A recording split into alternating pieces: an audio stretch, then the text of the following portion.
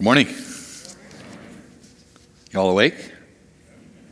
Okay, we'll try to keep things like that. I want to find your Bibles, Luke chapter 13 a while.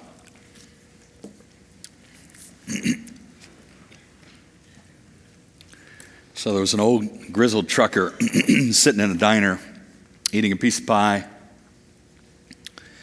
And there's hardly anybody else in the diner, and in through the door walks three big burly biker dudes. Sleeveless leather vests, gang colors on the back, full sleeve tats up and down both arms. And for whatever reason, they got this trucker in their sights. And the first guy walked over and he stubbed out his lit cigarette into the man's pie. He walked away laughing. The second guy spit in the guy's milk and walked away. And the third guy flipped the plate of pie upside down and smashed it on the table. And after each event, the trucker would kind of look up at the guy and not have any response, look down at his plate, and this occurred 3 times. And these guys sit down bar stools and they're elbowing each other and mocking this guy. And the trucker throws a few dollars on the table to take care of his bill. He walks outside, out the door. And the waitress has been watching all of this. She comes over to take the 3 bikers' order. She said, "What can I get for you boys?" And they're still having a good time at the trucker's expense. And they say, "You see that guy out there? He's not much of a man, is he? Ha, ha, ha." And she said, "No, he's not much of a driver either. He just rolled over 3 Harleys out in the parking lot." When I was a kid, I was always a little guy in my class till I got to high school, and I put up with a lot of bullying. And from early on in my life, I loved books or movies or stories that had the little guy get even with the big guy. And I think for most of us, that's true. We like when the bad guys get what's coming to them. We think what goes around comes around. That's karma. What goes around comes around. The bad person gets bad things happen to them. Now, the idea of karma comes out of Buddhism, and Hinduism. And for example, the Buddha said, "You harm yourself as dust thrown against the wind comes back to the thrower." You harm yourself as dust thrown against the wind comes back to the thrower. Now, what's interesting is most Americans are not Buddhist or Hindu in any way, shape, or form. And yet many, many Americans believe that bad people have bad things happen to them, and good people have good things happen to them. Now, some of you have been following the Me Too campaign that has gotten a lot of legs in the wake of the Harvey Weinstein affair and all the actors and producers and congressmen that are being identified as sexual predators. And it's interesting, one of the things that's happened in the wake of that is some people are blaming the victims, saying, "You kind of got what you deserved. Maybe you led a guy on," or something like that. And there's a woman wrote an article in The Atlantic about a year and a half ago on why it is that some people blame victims for what they do. This was all before the big Me Too campaign. And she tried to make the argument that in the West, we tend to do that more than other places do. Because we tend to see the world very black and white. We tend to see the world as just. And so, certainly, bad people have bad things happen to them, and good people have good things happen to them. I don't read the whole article, but it would be interesting to know whether or not she credits the Christian worldview in the West for that. Because after all, isn't it true that we see the world as just, in that God is a just God overseeing a just world, and certainly He's going to right all wrongs? Kaylee Roberts was the author of that article in The Atlantic magazine.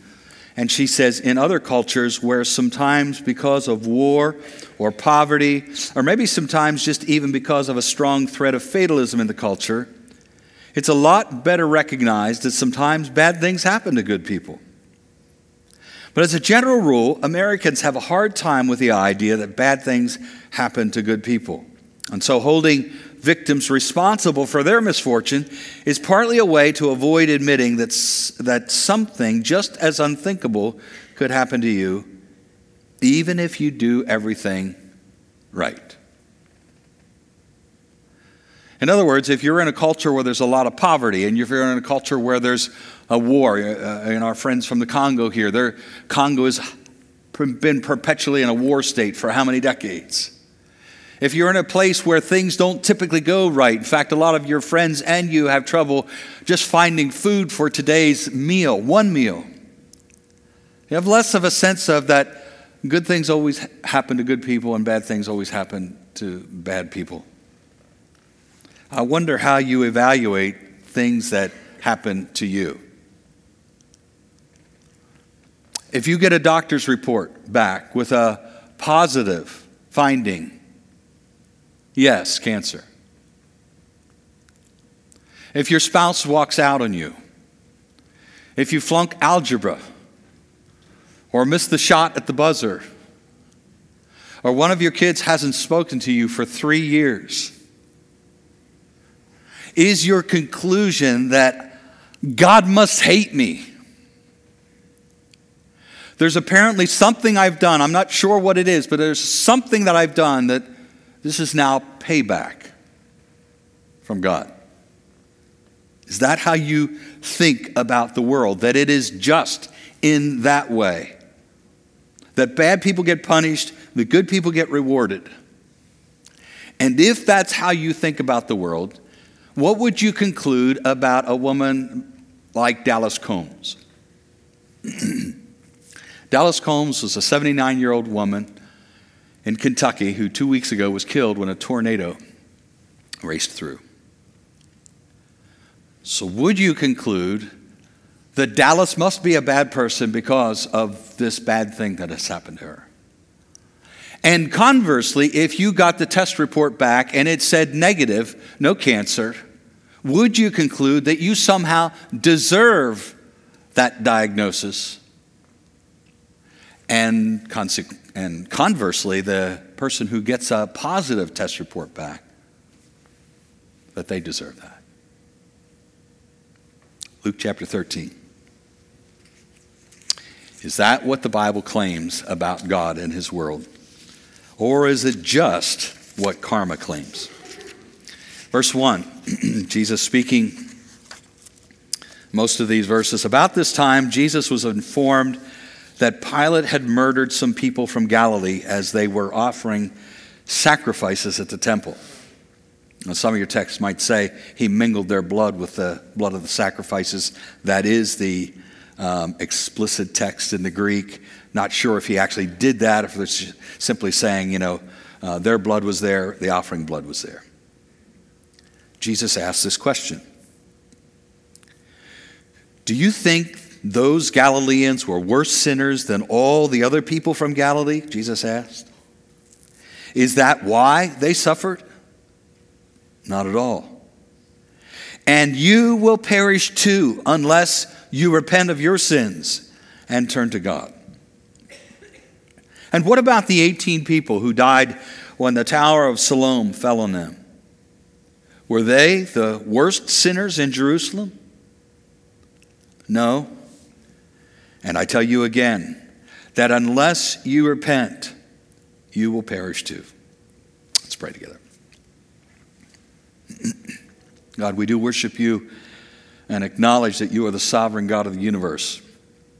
There's nothing that was made that you didn't make. There's nothing that runs that you don't keep running. There's nothing occurs that surprises you and that you didn't have your hand in.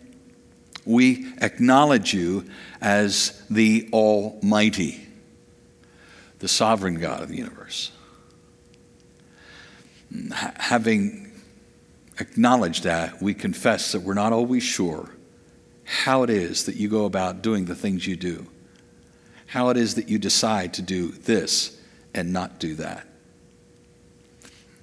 And we pray this morning just for the mind of Christ, for the understanding mediated through the Holy Spirit, not just not an understanding that is mediated through what our friends think or what we've been taught growing up, not what the culture kind of implies when it comes to what's deserved and what's not, but understanding from you how you order your world and the things that you're saying and how you order your world. Pray that the Spirit would speak to us this morning through the Word of God. And also pray that the enemy would not speak to us. He'd be silent, that we would not be able to be unduly influenced by his pushing or prodding us this way or that. We just want to say thank you as we have sung that incredible song, The Mercy Tree, for the blood of Jesus Christ that cleanses us from unrighteousness. We're so grateful that he came and stooped in such a way to serve people like us. We pray in his name. Amen.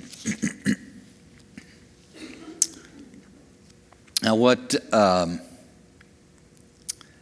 I think is true for every one of us, and true for everyone, period, is that we look at the things that happen, good and bad, in our lives. We analyze those things, and we draw conclusions about what those things mean. I'm talking specifically this morning about bad things that happen to us. I'm going to use words like tragedy and calamity in a very general sense. When I say tragedy and calamity, it's a very big umbrella. It includes things like hurricanes and tornadoes. It includes things like car crashes and airplane crashes. It includes things like diagnosis of diabetes, cancer. It includes things like broken marriages and broken relationships, everything that you might think of as bad coming into your life. How do you analyze what that means? And I'm going to argue this morning that in general, we tend to analyze tragedies in ways that either make them say too much or not enough. We look at the bad things that occur to us and we make them say things, we either make them say too much or not enough. And here's what I mean. In making them say too much, we are essentially saying that bad people suffer bad things here and now. Bad people suffer bad things here and now. And apparently these people that were with Jesus on this day, that either watched the news that morning or they'd been on their iPads and looking at the news that was taking place in their communities and the internet, and they're talking about some things that are bad that are happening in their world. And so Pilate comes along and he's, for whatever reason, he's murdering people in the temple. What a horrific sacrilege. That he would go to a house of worship, people who are there to offer their sacrifices to God and pray to God, and he murders them. Maybe he had a grudge against them, maybe he's trying to make a point, who knows, but he murders them. And then there's 18 people that are crushed by a falling building up at Siloam.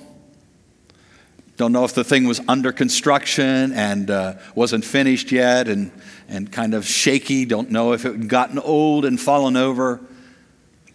But Jesus looks at both of these news events and he asks the question that apparently his hearers are asking. And that is this God's judgment on these particular people? It was the same kind of thing that Jesus' disciples were asking him about in John chapter 9 when they see this man who had been born blind, and the instinctive question they need answered is, who sinned to cause this man to be born blind? Him or his parents? The craziness of the question seemed to have escaped them. How could this man have somehow sinned before he was born and be judged in this way? This is the kind of question, this is the understanding that Jewish people had in general. They too had an understanding of a just world in the sense of, in the definition of, a world where God makes everything right here. And so again, bad people have bad things happen to them. Good people have good things happen to them. And this is what I mean by saying that we're concluding by virtue of what happens to us, making those tragedies say too much. The hearers that Jesus was talking to had concluded that God had punished these people. Their deaths were God's punishment. And Jesus denies that that's the case.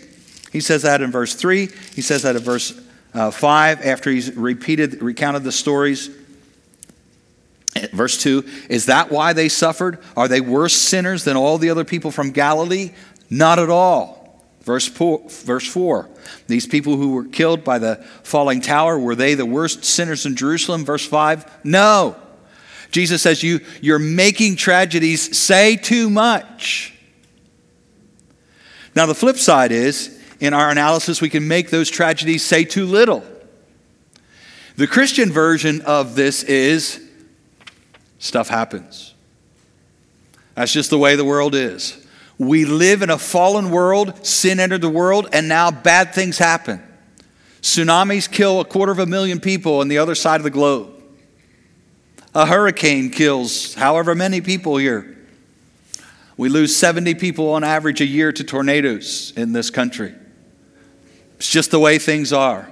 Cancer, diabetes, MS, these things just show up. It's a consequence of sin. Whatever will be, will be. We live in a fallen world. Now, the non-Christian version of that is we live in a world that's random. It's just things happen by chance. And so he or she happened to be at the wrong place at the wrong time, and this is what happened to them. That's making tragedies say too little.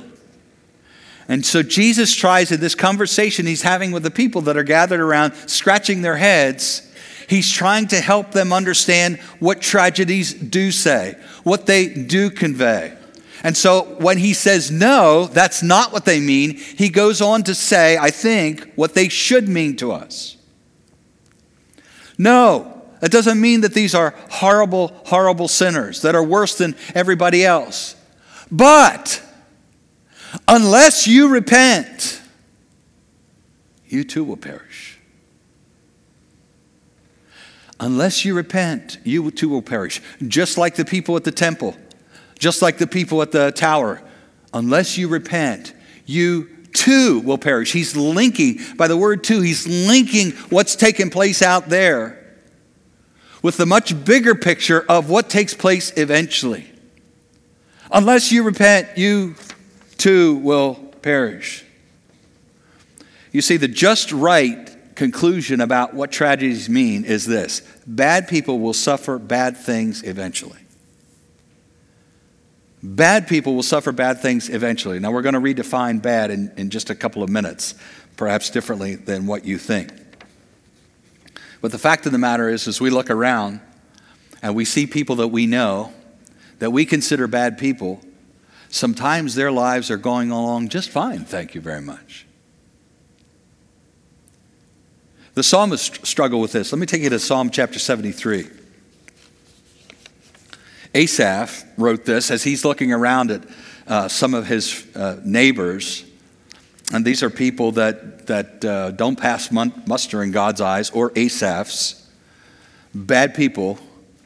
And yet, man, the world just seems to be going great for them. Things seem to be going along swimmingly. But why is that? How can that be, Asaph says? There's a just God who's overseeing a just universe. Beginning of verse 2. But as for me, I almost lost my footing. My feet were slipping and I was almost gone, for I envied the proud. And I saw them prosper despite their wickedness. They seem to live such painless lives. Their bodies so healthy and strong. They don't have troubles like other people.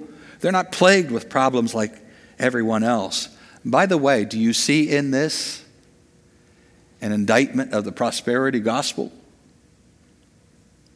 It's not just good and righteous people that have things go well for them. In fact, Asaph says, verse 6, they wear pride like a jeweled necklace and clothe themselves with cruelty. These fat cats have everything their hearts could ever wish for. They scoff. They speak only evil. In their pride, they seek to crush others. They boast against the very heavens, and their words strut throughout the earth. And so the people are dismayed and confused, drinking in all their words. What does God know? They asked. Does the Most High even know what's happening? I mean, look at these wicked people enjoying a life of ease while their riches multiply. In other words, the people are saying, where is God? Why is he not exercising justice? Why is he not making things right in his supposed just world? Sometimes things go well for bad people. And on the flip side, sometimes things go badly for good people. Little girl, 2 years old, just a week and a half ago. Ifra Sadiq, she got away from her parents in a shoe store just outside of Atlanta. Suddenly there was a horrific noise. They went running and they find her laying under a full-length mirror in a pool of blood. 2 years old, she's gone. Did she deserve what had happened? I don't care how any of us count goodness or badness. 2-year-old. And we all know 2-year-olds are bad, right? Parents say amen. But she has no concept at that age yet of sin or her obligation to God. There's no way any of us would say that she is somehow getting what she deserves. In fact, if you look down through Christian history and you see great lions of the faith, what have their lives been like? Often great persecution followed by humiliation, death, murder. And of course, the ultimate example of that, Jesus himself. No justification in his death. What's Jesus' point? That people who do not repent will reap a whirlwind unlike a tower falling on them or unlike a governor killing them in the temple. That there is a judgment coming in the next life. That the tragedies in this life serve to point to. Let me take you back to just a minute, back to Asaph's words in Psalm 73, starting at verse 17.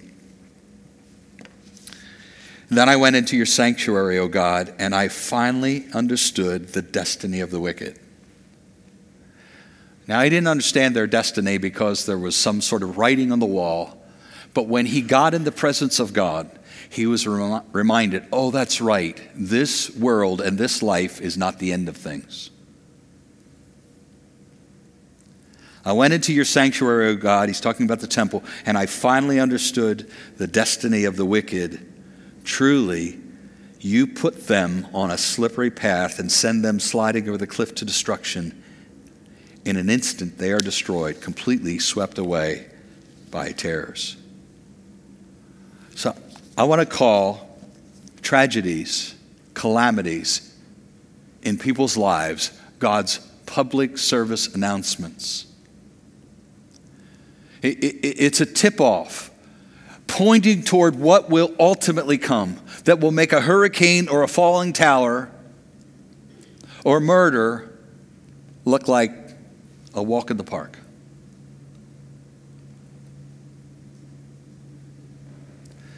What do public service announcements warn people of? That sin does have consequences. Not immediate ones, but ultimate ones. Not temporary ones, but eternal ones. They are warnings to all people, good and bad, of what's to come. Now, this is where we need to correct our definition of bad. I talked many times, I'm sure you get tired of hearing me talk about it, that we determine bad and good based on usually our own ourselves as the standard of normality, right? So good people are people who are as moral as I am and a little better, maybe. And bad people are as everybody else below that line. So it's like the water line here, my life, this is what's good, here and above is good, here and below is bad. And God doesn't look at it that way. Part of the reason we do that is because all of us are flawed. And so we tend to compare ourselves with people who are more or less flawed than us. But God measures us by himself. Just like we measure others by ourselves, God measures us by himself, right? And God's perfect.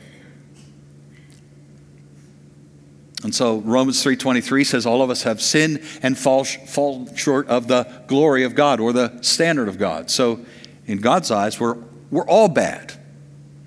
There's no one, again, Romans 3, there's no one who does good. There's no one who seeks God. There's no one who's right. And yet, for the one who repents, there's glorious hope. Larry Nassar, I assume many of you are following that story, the doctor for the United States gymnast team, was just sentenced about 6 weeks ago to 40 to 175 years in prison for sexually assaulting over 150 children and women. And the woman who first went public with his molestation, Rachel Den Hollander, spoke to him. Now, Rachel is a follower of Jesus. And she, like all the other victims, got a chance in the court to speak to Larry face to face. And when she concluded her remarks, this is what she said. Should you ever reach the point of truly facing what you have done, the guilt will be crushing. And that is what makes the gospel of Christ so sweet, because it extends grace and hope and mercy where none should be found. And it will be there for you. It will be there for you. Now you imagine a woman who has been sexually assaulted by a man looking him in the eye and saying, what you did is awful. But even for you, there's an offer of mercy and grace. Even for you. And that's true of all of you and me. That even for us, there's an offer of mercy and grace. And Jesus calls upon all. He did it that day. He does it today. Repent. You might be here this morning and you're a teenager and your mom and dad love Jesus. Your folks have been Christians as long as you can remember. And you've grown up in the nursery of the church. You've grown up in the Sunday school of the church, the youth ministry of the church. And you're 14, 15, 16 years old. And yet, truth be told, you're kind of leaning into mom and dad's faith. Talk about kind of having mom and dad's faith. Listen, there's no such thing as having mom and dad's faith. God has no grandchildren, no nieces and nephews. He just has sons and daughters who are people of faith. And maybe if you're honest with yourself, you have never repented of your sin. Now, if you've been in church all that time, you should know what repentance means, but if you don't, it means to change your mind about love affair with sin. It means to turn and walk the other way, away from sin to Christ. And what's interesting is on the day that Jesus had this conversation with these people around them, there was not yet a repentance unto salvation, the way we understand it. It was a John the Baptist kind of repentance. I'm going to baptize you, and you're going to turn and start doing good instead of continuing to do bad. But now that Jesus has gone to the cross, there's a different kind of repentance. Imagine for a minute that all of our bodies, including Jesus, our human bodies, have a box, an invisible box in them. And that box is marked sin. And if you open up my box, it's full and overflowing. Maybe there's 2 boxes in me, maybe 3, I don't know. But they're all full. And then there's a box in me as well, another invisible box, and this one's marked goodness. And if you could open up that box in me, you would find nothing. Now, when Jesus went to the cross, if you would open up his box of sin, you would discover it was empty. Nothing in it. And if you opened up his box marked goodness, you would find it would be full and overflowing. But on that day that Jesus went to the cross, when he died, if you'd open up that box, you would suddenly find the box marked sin was full, overflowing. In fact, there were probably many, many, many boxes that were full and overflowing. Why? Because he took all of our sins on him. All of it. And if in turn you open up his box of goodness after you repent and turn in faith to Christ, you would find that his box has been emptied out of his goodness, and now your box of goodness is full. Because unlike the day that Jesus called people to repent, that day, he's paid the price, the full price for our sins. And in the great exchange, when we repent and trust Christ, he takes upon himself all of our sins and in turn gives to us all of his righteousness, so that God doesn't see us as a bad person anymore. He doesn't see us as a guilty person anymore. He sees us clothed with the goodness of Christ. And you will be, I will be, all will be welcome into heaven who have repented and trust Christ. You might be here this morning. It's not that you're a teenager.